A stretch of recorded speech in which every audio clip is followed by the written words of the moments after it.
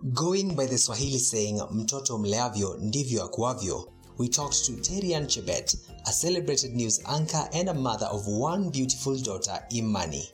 I think parenting has changed quite a bit. Some for the better, some for worse. My parents were there.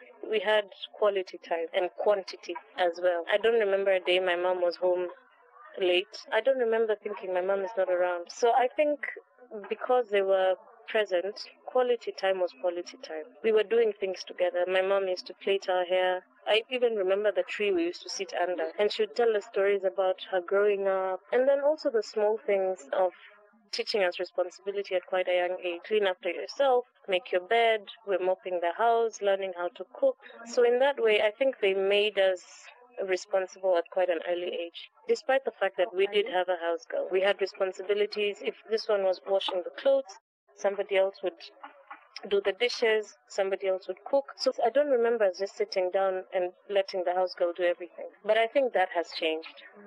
Now people just sit, and I think we might raise very irresponsible children who feel entitled to things being done for them. So I'm constantly, as a parent, thinking, how can I make sure that Imani does not feel entitled because there's a nanny in the house, there's somebody to wash after her or whatever. So I try not to do that. If she's having a meal, I try to make sure that sometimes, if it's something she can help in cutting or throwing the onions in the sufuria, that she's part of it. So she's just not sitting down and waiting for somebody to do that. Because one day she'll be on her own and she also needs to learn how to take care of herself. So I think in that sense, parenting has changed for the worse. And I think we must be very deliberate in our efforts to make sure that we're raising responsible children. Because when they're responsible in the home, then they're responsible everywhere else. If they feel entitled in the home, then they'll feel entitled everywhere.